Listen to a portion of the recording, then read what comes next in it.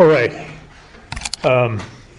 You guys know that the Old Testament is primarily a story about Israel and God's relationship with Israel. And God gave them a series of regulations by which they would live in a right relationship with Him. And throughout Jewish history in the Old Testament, some of Israel remained faithful. From the time of Abraham on, there was always a remnant of faithful Israel. You see it in David, you see it in others who came after him, you see it in people who came before him. There was always a faithful remnant. But what is clear as you read the Old Testament is that they were the minority. They were the true minority. There were very few proportionately who were faithful to the Lord. Many were unfaithful. And of those ones that were unfaithful, they used the ceremony, and they used the ceremonial law that God gave them as a shield, as a way of keeping from all others what was truly in their heart. In other words, they lived the outward expression of what it meant to be a follower of God, follower of Yahweh, but inside their hearts were running from God. So this morning we're going to take a look at what God says to those people. So if you have your Bibles, will you turn to Psalm 51? Turn to Psalm 51 and then turn one to the left to Psalm 50. We want Psalm 50 this morning. All right. We're off to a good start. Psalm 50. And in this context, God is presenting himself as the judge.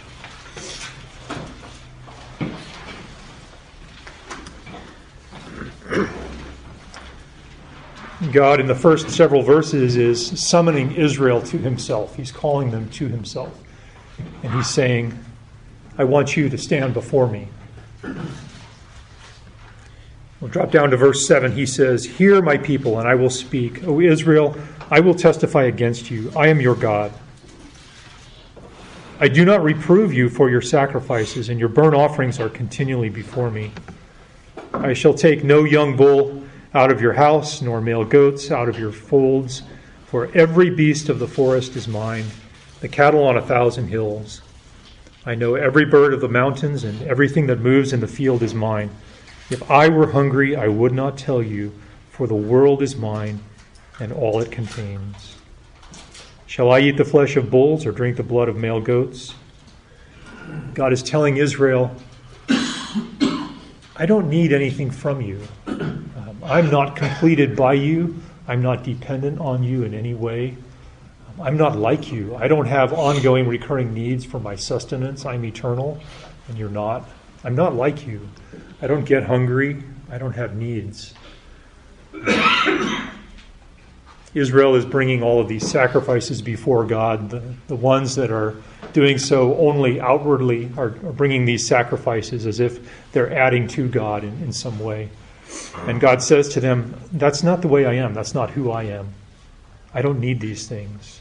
He says, this is what I want from you. Let's look at verse 14.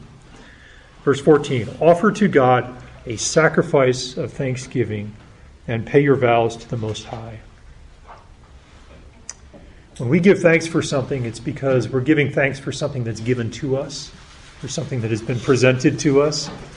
True thanks is given for something that is beyond our own ability to acquire by ourselves.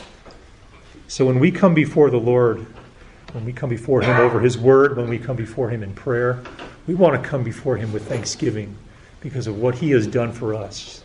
We are not adding to him. He is not completed by our praise and our thanksgiving to him, even though it is right and it is good for us to give those things to him. When we come before the Lord, we need to come before the Lord with a countenance that says, I'm the one who needs you. I need you here. And I'm giving you thanks for what you have done for me. And so when we close our eyes and we pray, it is good for us to remember what God has done for us. Come before him humbly. The rest of the psalm, he spends itemizing a list of things that Israel does in their sinful practice. And you read them, and they're horrible. And at the end of the psalm, he says again, he who offers a sacrifice of thanksgiving is the one who honors me. And to him who orders his way aright, I shall show the salvation of God. The people of God are people who are thankful to God because they understand what God has done for them, what God has given them. So this morning as we talk about the disciplines, I just want to set one thing before you. That is that when you come before the Lord, remember that He is not completed by anything that we bring to Him. He enjoys our fellowship. He enjoys communion with us. It is pleasant and it is good. But we need to have the humble, thankful mindset that I am the one who needs you. You are not benefiting from me in any way. So let's just keep that before ourselves this morning. Let's remember the disciplines of Build, that we're men who care for our hearts first and foremost. When we meet with the Lord, we do so in a way that is honoring and pleasing. We meet with Him in times of prayer and times of reading His Word. We're men who care for our own households well, whether we live with nobody else or we live with a whole group of other people. We take the fruit of what our own heart shepherding looks like and we bring it to bear on those who live with us. And then we bring the fruit of those two things into this place as we come together, ready to care for one another, ready to listen to one another. We're men who love to be a part of the ministry that God is at work doing. We want to be men who, as a part of shepherding our hearts, grow in our qualification to serve. And we've formalized that in many ways here. Deacon service is one of the things. We'll be talking about that in 6 weeks here. We want to be men who aim at the deacon qualifications, being a guy who says, I don't have any vices other than my vice for Christ. And I'm a one-woman man. I'm very satisfied with the life God has given me. And I have one message with my mouth. I'm not double-tongued. We want to be guys who continually aim for that. That's what makes this church a strong church. Lastly, we want to be guys who are always seeking to grow in our understanding of the Word. And it starts, of course, with the way we shepherd our heart, but it moves through to different opportunities we have here, and Build is one of those. Thanks again for coming. So let's do this. Let's pray. Let's pray for our time together. After I pray, we will break up into our groups, okay? Father, I thank you for your word. I thank you for the truth of it. Thank you for what you have done for us. Again, I pray for these men and for what they have done, Lord, to be here, to make themselves ready. Lord, I thank you for the power of your word in their lives. I pray for each one of them as they go to their discussion groups. Lord, I pray that it would be a sweet and a rich time. Father, I also just lay before you Scott Maxwell. Thank you so much for him and for his tireless service to this church. Lord, we all are blessed by his wisdom that he has gleaned from your word and time spent alone with you. We're blessed by his teaching. We're blessed by fellowship with him. Lord, I know that he is sick. I know that he's weak right now, and I pray that you would strengthen him. I pray as well for those who are heading to Romania right now. Lord, I pray for your grace to all of them. I pray especially for Derek that you would allow him to lead well, that you would give him your grace to sense what you are doing and where you are leading, to provide words of wisdom, to provide words of encouragement, Lord, to point each one of those people, those kids and those adults to you when things are uncertain.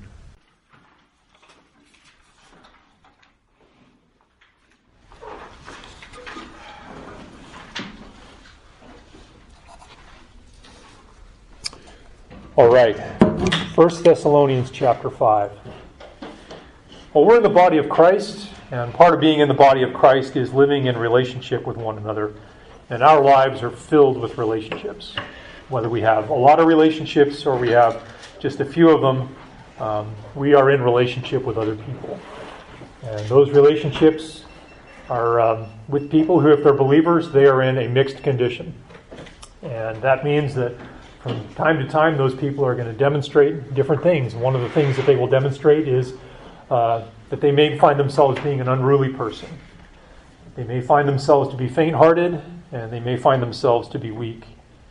And my heart for this conversation this morning is that we would grow in our understanding of how it is that the body is to care for the one who is unruly, how the body is to care for the one who is faint-hearted, and how the body is to care for one another when a person is weak. So we're going to see that in Paul's relationship with the church in Thessalonica. I think it would be good for us just to understand a little bit about the context here. We're going to look at one and one verse only, but it's really important to understand where that verse sits. So to do that, we want to back out and see how it was that Paul came to know the church in Thessalonica. Paul came to Thessalonica on his second missionary journey. After he returned from his first missionary journey to Antioch in Acts, we read that Paul and and Silas decided that what they would do is they would retrace their steps through what is present-day Turkey on where they went on their first missionary journey. And their point in doing that is to strengthen the churches that were established on their first missionary journey. So they did that. They went into Turkey and they strengthened the church in Lystra and the church in Derbe and other places as well. And from there they moved west across the Aegean Sea into present-day Greece. And in Acts chapter 17, you read the story of how Paul and Silas came to Philippi first. And the Lord gave them His grace, and a church was born there. And the church grew there, and much persecution arose. And so Paul and Silas and his traveling companions left Philippi, and they went to Thessalonica. And Paul was there for at least 3 Sabbaths, which means he was probably there for sometime around a month. And by God's grace, he planted a church there as well. This is a very, very young church. This is a church that was only a month old. Persecution followed them from Philippi, and it grew up in that church, and such to the point that Paul had to leave. Paul and his traveling companions left the persecution in Thessalonica, and they moved down to Berea, and the persecution followed them there, and Paul left on his own, and he went down to Athens. And then from Athens, he moved on to Corinth, and Corinth is where he was when he wrote the letter of 1 Thessalonians. And so he writes to them, and he wants to find out how they're doing because he truly loved these people in the Lord. And he wanted to know how they were doing in the midst of all of this persecution. So the letter really is separated into 2 halves. There's one thought that Paul has, and it's his thoughts for the Thessalonians. He's delighted at the newfound faith. He's delighted at their reputation. When you read chapter 1, he's thrilled that the reputation that they have has gone out throughout the Mediterranean region. And he's thrilled with that. He's thrilled to find out that they are faithful. Timothy was sent back to them to see how they're doing. Timothy goes, checks on how they're doing. He comes back and reports to Paul that things are going really, really well. Today, all of that would have been done with a text. But back then, it was a journey for Timothy to go there, find out how things are, and then journey back. And Timothy brought back a really good report. These guys are doing well. So the first half of the letter, chapters 1, 2, and 3, Paul is talking to them, and he is telling them how overjoyed he is and how well they're doing. He finds out that they are bearing up very well under the circumstances, and they're using God's grace to do it. The second half of the letter is instructions. Like a lot of other Paul's letters, you see instructions for godly living in the second half of the letter. And so if you look at chapter 4, he starts by talking about the importance of purity in personal relationships. After he talks about purity through verse 8, he talks in verses 9 through 12 about the disciplined life that a believer needs to live. He spends the rest of chapter 4 with instructions on the rapture and what the rapture is like. The body was wondering what it was like for people who fell asleep in Christ and who died in Christ. So Paul gave them good instruction on that. In chapter 5, he talks to them, the first 11 verses, about the day of the Lord. And he talks to them about what that would entail, and what was involved in all of that.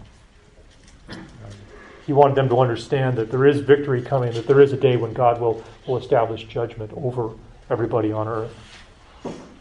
And then he talks to them about the way in which they should relate to elders and the leadership of their church, starting in verse 12. And then he addresses a bunch of personal instructions starting in verse 16 through the remainder of the chapter. And in the midst of all of that, in verse 14, is his instructions on how to care for one another in the body. So that's what we're going to look at today. So that's the context where this letter sits. We're going to look at the instruction that they are to admonish the unruly, they are to encourage the faint-hearted, and they are to help the weak. And after doing all of that, they're to be patient with everybody. So that's God's design for them, and that is also God's design for us. So let's pray and ask God to help us, and we'll go from there. Father, again, I thank you for this opportunity to stand here. I thank you for the privilege of looking into your word. Lord, we know that there is nothing special about my words. We know there is nothing special about our own thoughts. Lord, we desperately need your Holy Spirit to equip each one of us. Lord, I pray that you would be the one who communicates this morning, that you would communicate to all of us the things that we need to know, how to care for one another in this body. Again, Lord, we are thankful that you sent your Son to die for us so that we could be rescued away from our sin and be released from our sin and drawn into the body of Christ. And I pray that you would inform us and you would teach us from your word, and that we would be men who are well equipped to care for one another. And I pray it in Christ's name. Amen. All right, we're going to look at first admonishing the unruly. So if you have your notes, we're looking at admonishing the unruly. Again, this is a young church. This is a church that has young believers in it, just a couple of months old. This is a very, very young church, a church that does not have a lot of history behind them at all, and Paul is writing to them. And there is a problem with idleness in this church. It doesn't tell us how Paul came to know about this, but there is a problem with idleness. One of the things that Paul had taught them when he was there with them was that they are people who are going to one day be raptured away from this world and into a relationship with Christ. But they didn't have a lot of detail on how that was going to work. So there was an issue with idleness and easiness of life. There were those who were just waiting for the next age to come. Look at chapter 4, verse 10. We urge you, brethren, make it your ambition to lead a quiet life. Attend to your own business and work with your hands, just as we had commanded you. Paul needed to give that instruction. He needed to give that instruction because there were those there who were idle. If you're using the ESV this morning, you can see that they actually use the word idle in place of unruly. Let's take a look at what this means. This is a problem that persisted in the church. It was so bad that Paul had to address it in his second letter, which he wrote a few years later. 2 Thessalonians 3, verses 6 and following. In verse 6 he says, "Keep away from every brother who leads an unruly life." In verse 6. In verse 11, he writes, "We hear that some among you are leading an undisciplined life, doing no work at all, but acting like busybodies." So idleness was a problem in the church. So first let's take a look at what it means to be idle, or what it means to be unruly. The Greek word here means something that has deviated from the prescribed order or rule. So the unruly one is someone who has deviated from a prescribed order or rule. This is a person who has advanced beyond a position of safety, and they're now in a position of danger. This is a military term. It's a term that was used to describe military positions. And when a person was unruly, they were a person who had advanced beyond the clear guidelines for where they were supposed to be. And they were in a position of risk and danger.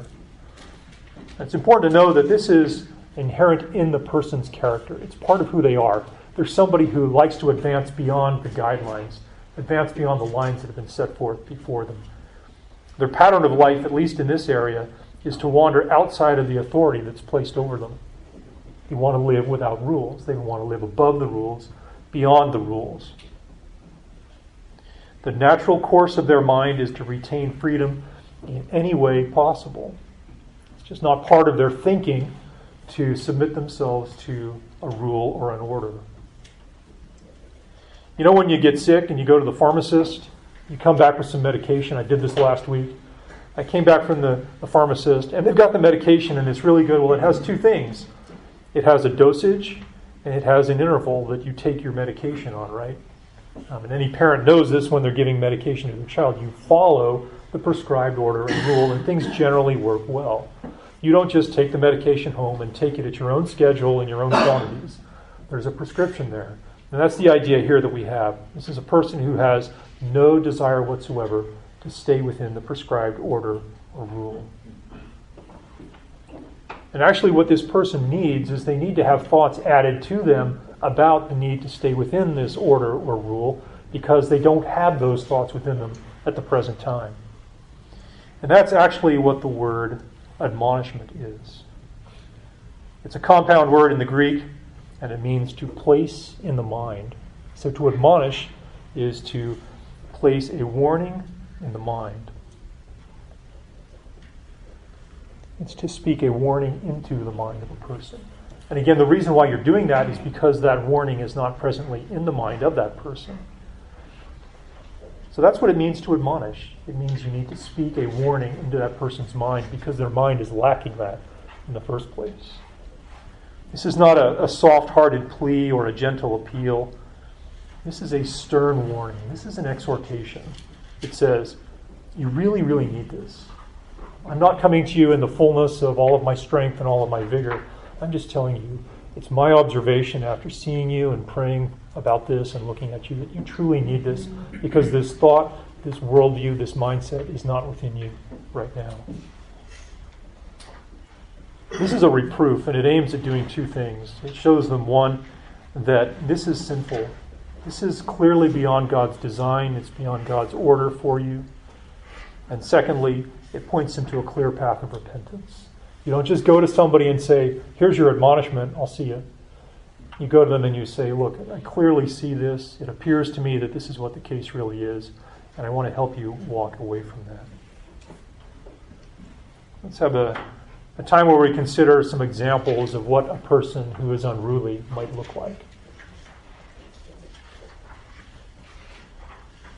It might be the guy who is always complaining about the tasks that he has to do at work. He comes home, he's talking to his wife, he's talking to his household, and he's complaining about his job every day. Here's the unruliness. God's design is you work as unto the Lord.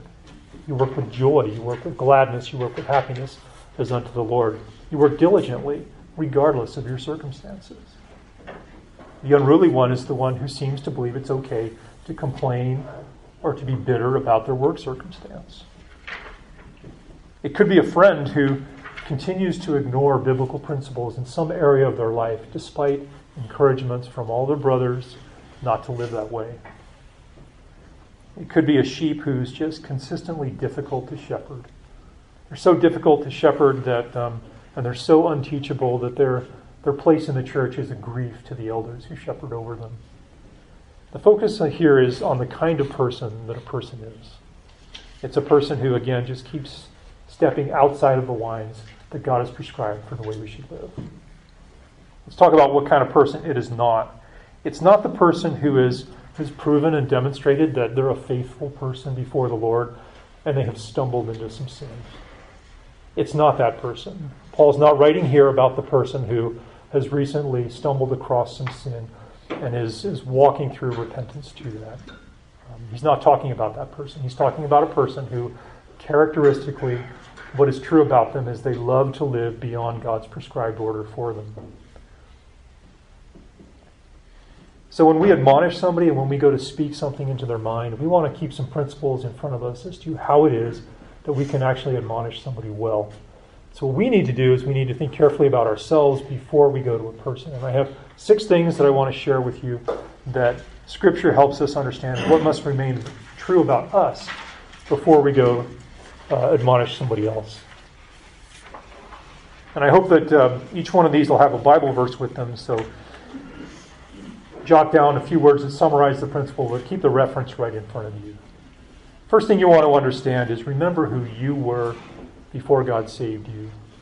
That puts you in a position of humility. Ephesians chapter 2, verses 1 through 3. Every believer should know those verses by heart. They should make it their aim to have the truths that are contained in that passage well within their heart. Remember that you were dead in your transgressions and sins in which you formerly walked. It was an active walk against God, one in which you were walking according to the course of this world, by the Spirit who's working in the sons of disobedience. You were by nature a child of wrath and you didn't know it. You lived in the lusts of your flesh. Remember that that's the kind of person that you were before God saved you. That keeps you humble when you go to the person.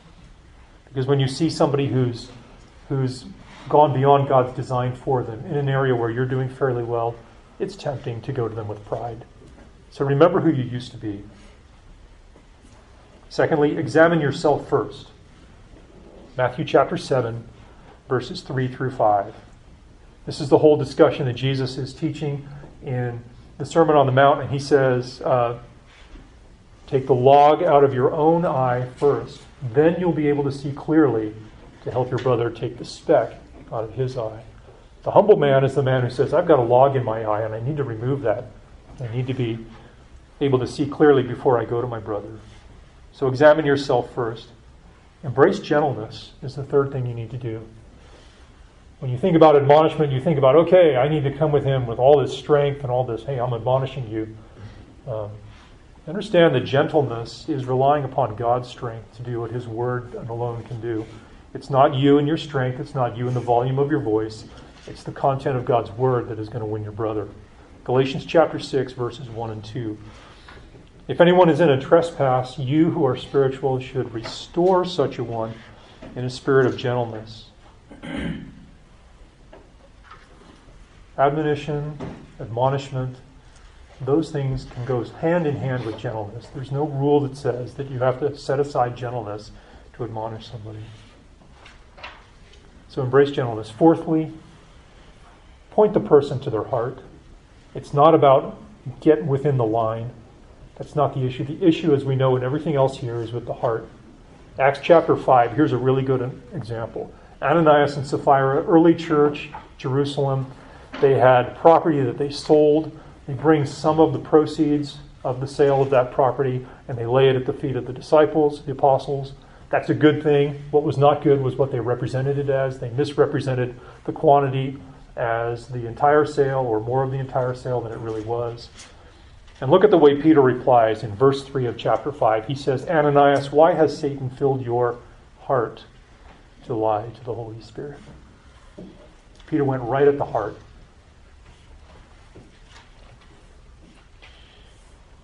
Fifth thing you want to keep in front of you is biblical repentance for that person. Help that person see what biblical repentance looks like. 2 Corinthians 7, verse 11. We talked about this in the disciplines last fall. There's a vindicating of yourself. This is no longer a part of me. This practice is no longer a part of who I am. There's an indignation over being unruly.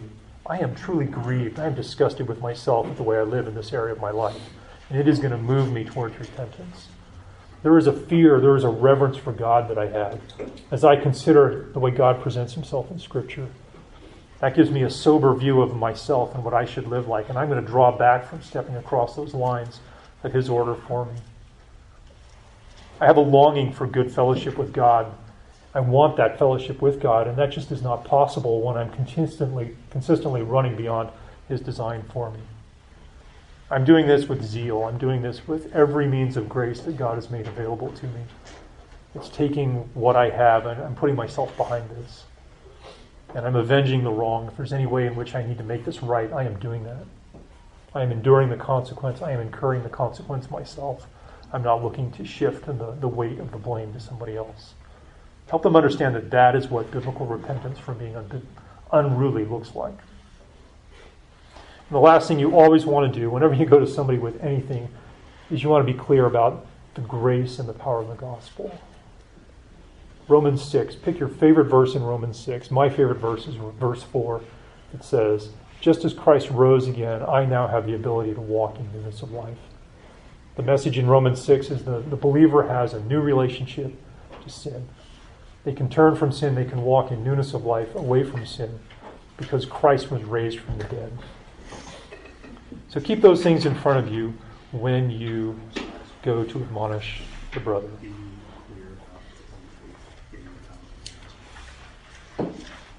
All right, so that's what it means to admonish the unruly.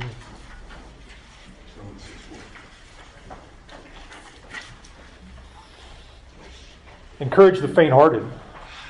We're going to have unruly people in the midst of us, but there are also going to be faint-hearted people in our midst every day. There's probably faint-hearted people in this room right here, right now. Because we live in a mixed condition, we live in a fallen world, we live in a world that is under the curse, there are going to be things in life that cause a person to be faint-hearted. And so let's take a look at what it means to be faint-hearted. This is a compound word in the Greek. And the idea here is that the first of the two parts of the words means small, and the second word means soul. So to be faint-hearted means to have a small soul. You've got a small soul or a small spirit within you. And most likely this is a spirit that has been battered down or because of a long series of difficult circumstances that are in a person's life. Or maybe it's the same circumstance that just is not leaving that person's life. Maybe they're married to somebody that is a very, very difficult spouse. Maybe they have a very, very difficult problem that just isn't going away, apparently. This is a person who isn't generally stuck in sin. It is a person who is bearing up well, but they are in the midst of a very long, very trying season of their life. And because of that, they have a small soul. There's very little spirit within them. They don't have a lot of vitality. They don't have a lot of joy. This is the opposite of a person who is assertive and confident and doesn't really fear anything. A person doesn't have a hard time with difficulty or challenges because everything is going well. They've seen a lot of success in their life lately. Their job is going well. Their parenting is going well. Their health is good. Everything else is going well. They're even battling well with sin. This is not the kind of person that's being described here. This is a person who becomes increasingly deflated as a difficult situation persists in their life, and it becomes more and more wearing. They're still meeting with the Lord. They're still praying. They're still fellowshipping with believers. They're still active in the church. But they have a small soul because a very challenging situation persists. Sometimes that person might even begin to entertain doubts about God's concern for them and his promises for them. And because of that, begin to withdraw somewhat from the body of Christ. A couple of examples. Let's say you're in a line of work that requires a certification of some kind in order to move beyond your current level. And it's a hard test. And you take the test, you prepare, you study, you get all ready to go, you pay to take the test, you take the test, and you fail. So you gear up to do it again because you want to move forward in your career. And you have the same result. You study hard, and the Lord just does not give you a passing grade on the test. That person over time can find themselves in a position of having a small soul. Everybody else seems to be blowing through the test. You're taking it for the fourth time, and you're just not passing. I'm related to someone for whom that's true. My wife and I know somebody else who took the Arizona bar 4 times and did not pass any of those 4 times. Definitely a child of God, definitely active in the church, definitely loving the Lord, serving in many ways, but finds himself failing the Arizona bar 4 times. That's the kind of person who would have a small soul. Let's say you have a loved one in your family that requires quite a bit of care from you, requires a lot of energy, requires a lot of help. Maybe it's an aging parent. And maybe they don't have the kind of disposition towards you that you would want them to have towards you. They're not as thankful, they're not as grateful. Maybe they're not even born again. And they demonstrate the fruit of that even as you care for them. And their situation is not getting better, their health is only getting worse. It's only getting more challenging. It can be faint-hearted. A person can become faint-hearted to care for them as they persist in a situation that's very difficult. Maybe you have family members around you who make it more challenging for you to care for them as you are trying to use God's word in your care for them, and your other family members may or may not be believers, and they don't see clearly and they don't see eye to eye with you in the way you're caring for them. That person can become faint-hearted. Well, the Thessalonians were faint-hearted as well. They were suffering persecution from the Jews, and this persecution wasn't going to end anytime soon. It was going to continue because the Jews saw what was happening was there was a following for this church that was growing, and it was being taken away from them, and they didn't like that. Paul writes to them in verse 14 of chapter 2 in the first letter, and he says, "For you, brethren, became imitators of the churches of God in Christ that are in Judea. For you also endured the same sufferings at the hands of your own countrymen as they did from the Jews." So Paul understands that they're suffering. He understands that their life is hard. Look at the word there in the NAS in the middle of the verse. You endured the same sufferings. Endured means that this is a prolonged situation. This is a situation that is continuing. Paul sensed this, and that's why he sent Timothy to see them in chapter 3. He sends Timothy to them so he can find out what's happening. In verse 2, he writes, "We sent Timothy, our brother and God's fellow worker in the gospel of Christ, to strengthen and encourage you as to your faith, so that none would be disturbed by these afflictions. For you yourselves know that you've been destined for this." So let's talk about what encouragement is. And I think this part is really, really interesting. It's another Greek word. It's a compound word. And the first word is para, which means close beside, like paralegal or paramedic. And the second word relates to soothing speech. So to encourage is to bring comforting words from close proximity. Comforting words from close proximity. A couple of observations about this. First, effective encouragement comes from one who is near you. If you're going to be an encouragement to somebody, you need to be near that person. It's a friend who is close beside, a friend who draws near. He's willing to leave his own environment. He's willing to leave his own situation, his own comfort zone, his own list of tasks. He's willing to leave all of that to get near to a guy so he can encourage him. He's not kept away from that person by his distaste for their circumstances. He's not kept away from them by the unpleasantness of their circumstances. He doesn't look at his life and say, oh, that's a mass of problems that I don't want to go anywhere near. The encouraging one is the one who's willing to get near to the person. He is not kept away by commitments he's made in his own life, things he's added to his own schedule to make his life so busy that he can't break free to help them. You know, guys, if we're unwilling to enter into an unpleasant situation to walk alongside a friend, then we can't possibly provide encouragement to them. We can't possibly provide encouragement to someone who's living in a situation that we're unwilling to enter into. So we need to ask ourselves a couple of questions. One of the questions is, do I have any bias against a circumstance that would keep me from drawing near to a person? Whatever those boundaries are in your own life, is there something that keeps me from drawing near to a person? Maybe they live differently than you do. Maybe their vocabulary is different than you do. Maybe they're in a different decade of life than you are. And there's something in the back of your mind that says, I'd rather not. It's good for us to evaluate ourselves. There are things that need to be right about us before we encourage somebody. Second thing we want to ask ourselves, have I set a level of activity in my own life that prevents me from noticing the guy who's faint-hearted? Do I always have the next thing that I'm running to? Am I always so zeroed in on what's right in front of me that I can't notice the guys who are beside me? Our ability to come alongside a brother is sometimes a function of our availability in life.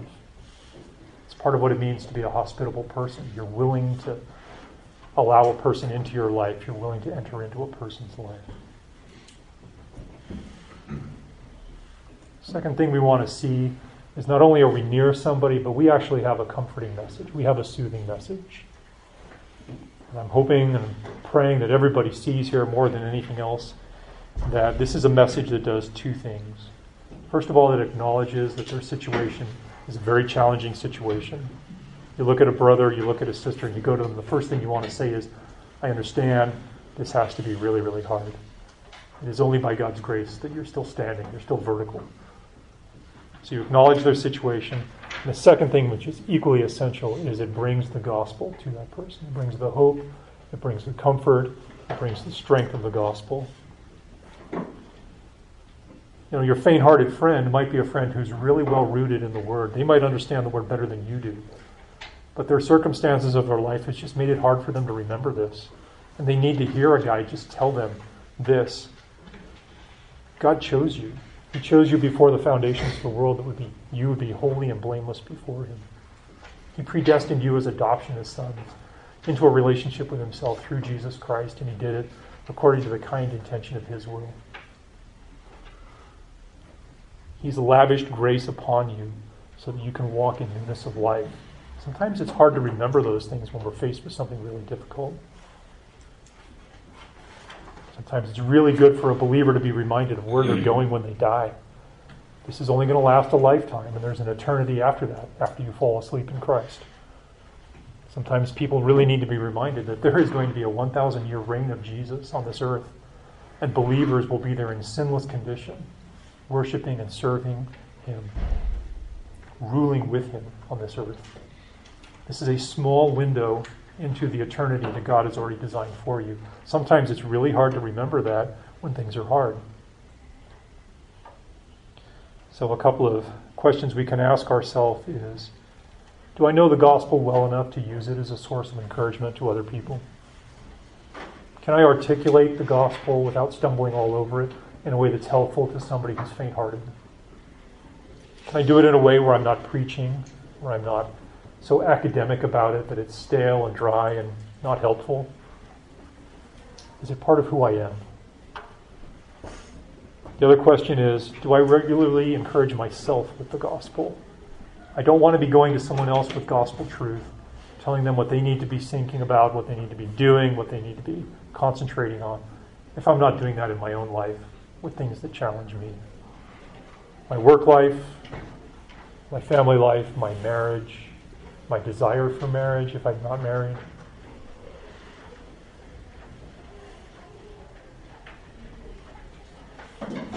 So you want to encourage your brother. You want to encourage them with two things. You want to encourage them with their present position in Christ and their future position in Christ.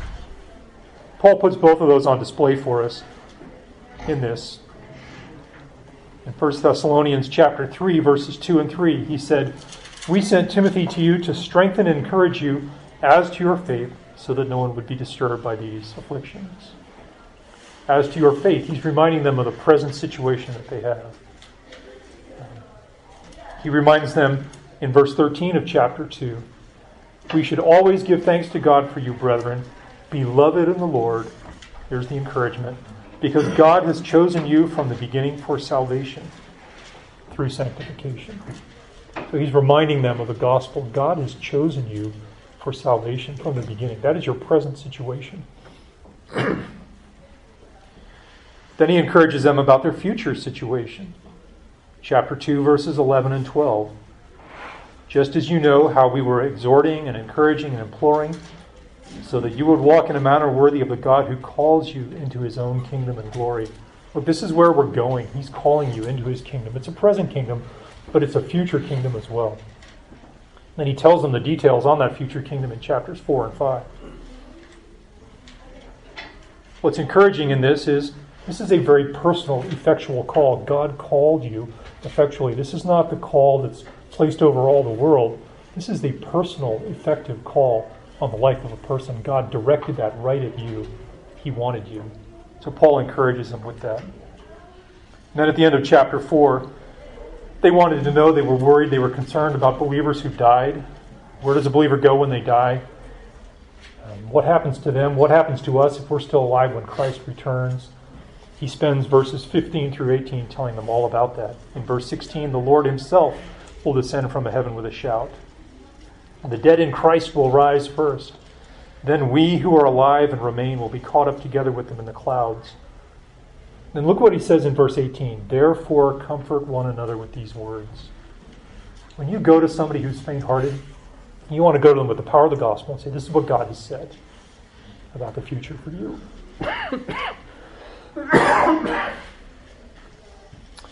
All right, my voice needs encouragement.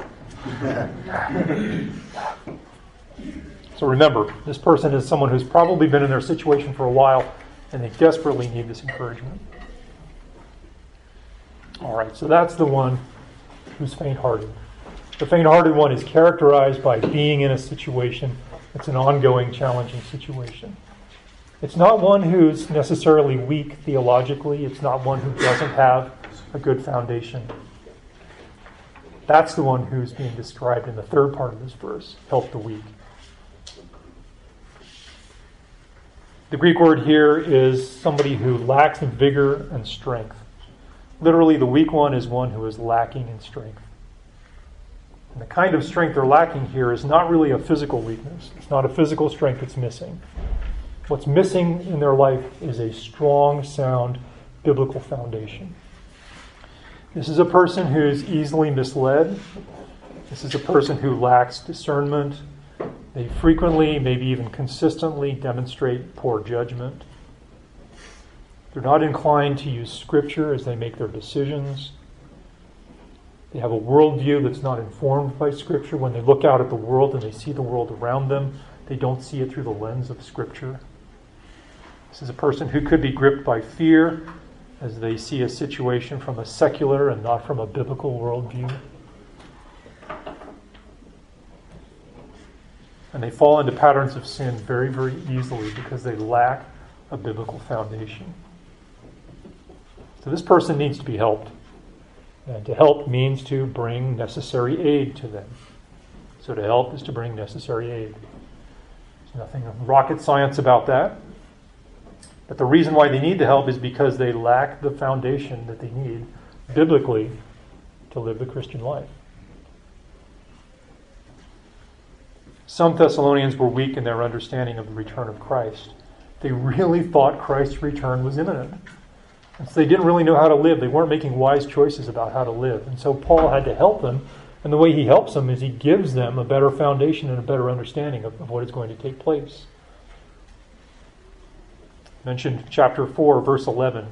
Make it your ambition to lead a quiet life. He provides the instruction. Attend your own business, work with your hands. And then later in chapter 4 and in chapter 5, he talks about future events. So he strengthens their understanding of what is going to take place in the future.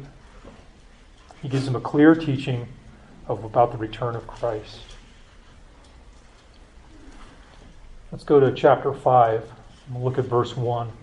Now as to the times and the epochs, brethren, you have no need of anything to be written to you, for you know full well that the day of the Lord will come just like a thief in the night.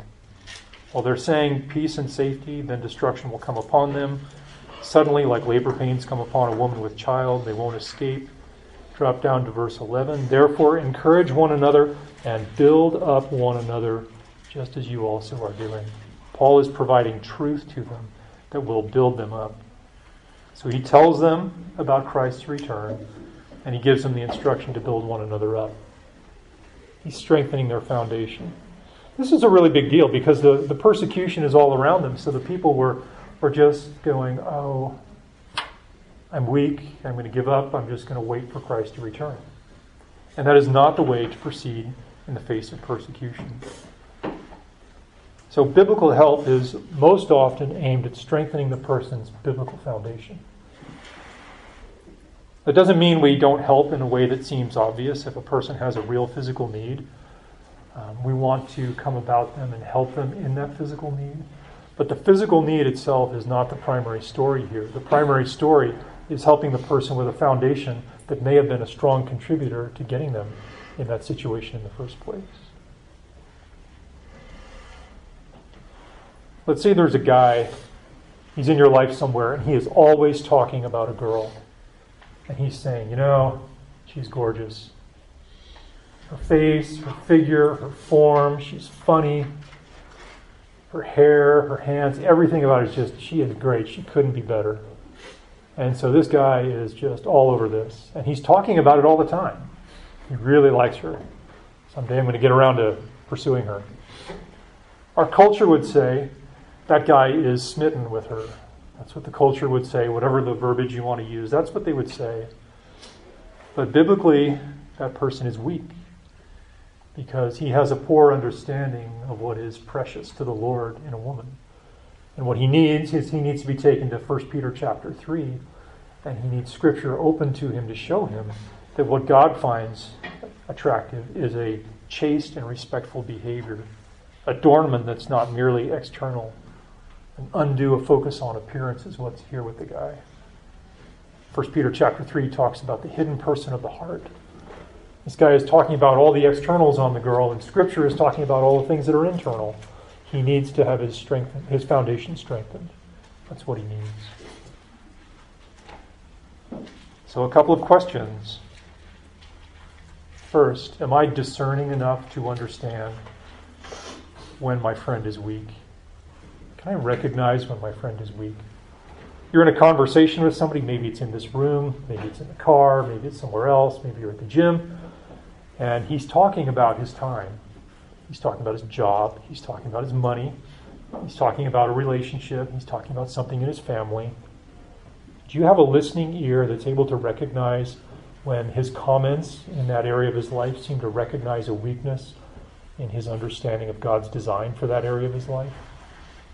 So are we discerning? Are we listening? I just want to encourage you, when you're in a conversation with somebody, it's so easy to want to talk. And my wife has been helping me understand this. It is easy to want to talk in a conversation, but so much benefit comes from just actually listening to somebody. Not with a judgmental ear, you're looking for every flaw in their conversation, but you're just listening to how well they're doing. And be listening to, is this person showing some sign of weakness in his life? How can I come alongside and help him in a way that's really winsome? And the second thing is, do I understand their root need? The root need is a clear biblical understanding in this area of their life. It's not the $75 that they're short for rent this month. It's the reason you got there is because of a poor understanding of stewardship or whatever else the circumstance is. So that's helping the weak. So you're going to have a specific instruction to the one who's unruly, a specific instruction to the one who is faint-hearted, and a specific instruction to the one who is weak. Here is an instruction that applies to everybody, and that's that we be patient with all. The Greek word here means that you're long-tempered, you're long-suffering. You're refusing to retaliate with anger. You're refusing to respond with anger when you're in a situation with somebody. The person who is patient understands Philippians 1:6, that God is in the process of completing the work that he began in the life of every believer. He's in that process. He's in that process first and foremost with me, and first and foremost with you. As we consider the one around us and we consider our patience and our need to be patient with them, we first consider that God has us on a trajectory where he's going to take us when he is ready for us. We're at the place where he's going to take us home. And we are slowly, daily, on a process of getting there. And there's much that needs to be done. So we need to recognize, first and foremost, that it's God who is at work and God who is controlling the sanctification process in each believer. What patience means is that you're willing to walk with a person as long as that person needs to be walked with to help them. And that can be more easy when the person is a faint-hearted person. It's easier to hang in there with someone who's faint-hearted and they're in a difficult situation. But we need to be patient with the unruly one. We need to be patient with God's grace at work in them over time to step back within the lines that God has for them, back within the order that God has for them. It can be a challenge to be patient with the weak one as they slowly grow in their understanding of a good biblical foundation for how to live their life. The patient one is the one who waits and waits and waits in that process. When you think about patience and the need for patience, it's always good for us to remember, I am an instrument in God's hands. I'm not on my own mission here, I'm on God's mission. It's his mission. I'm an instrument in his hands, and it's his discretion to use me however he wishes. So those are the 4 instructions. We want to be admonishing people. We want to be encouraging people. We want to be helping people. We want to be patient people. All of those around us. One of the important things to see in all of this is that these are not 4 distinct categories. There's a lot of overlap in these categories.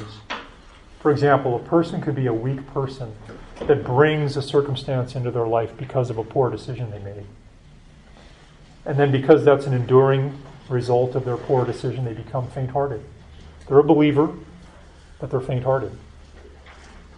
You might find yourself in a conversation with someone who's a younger believer and they're a little bit weak.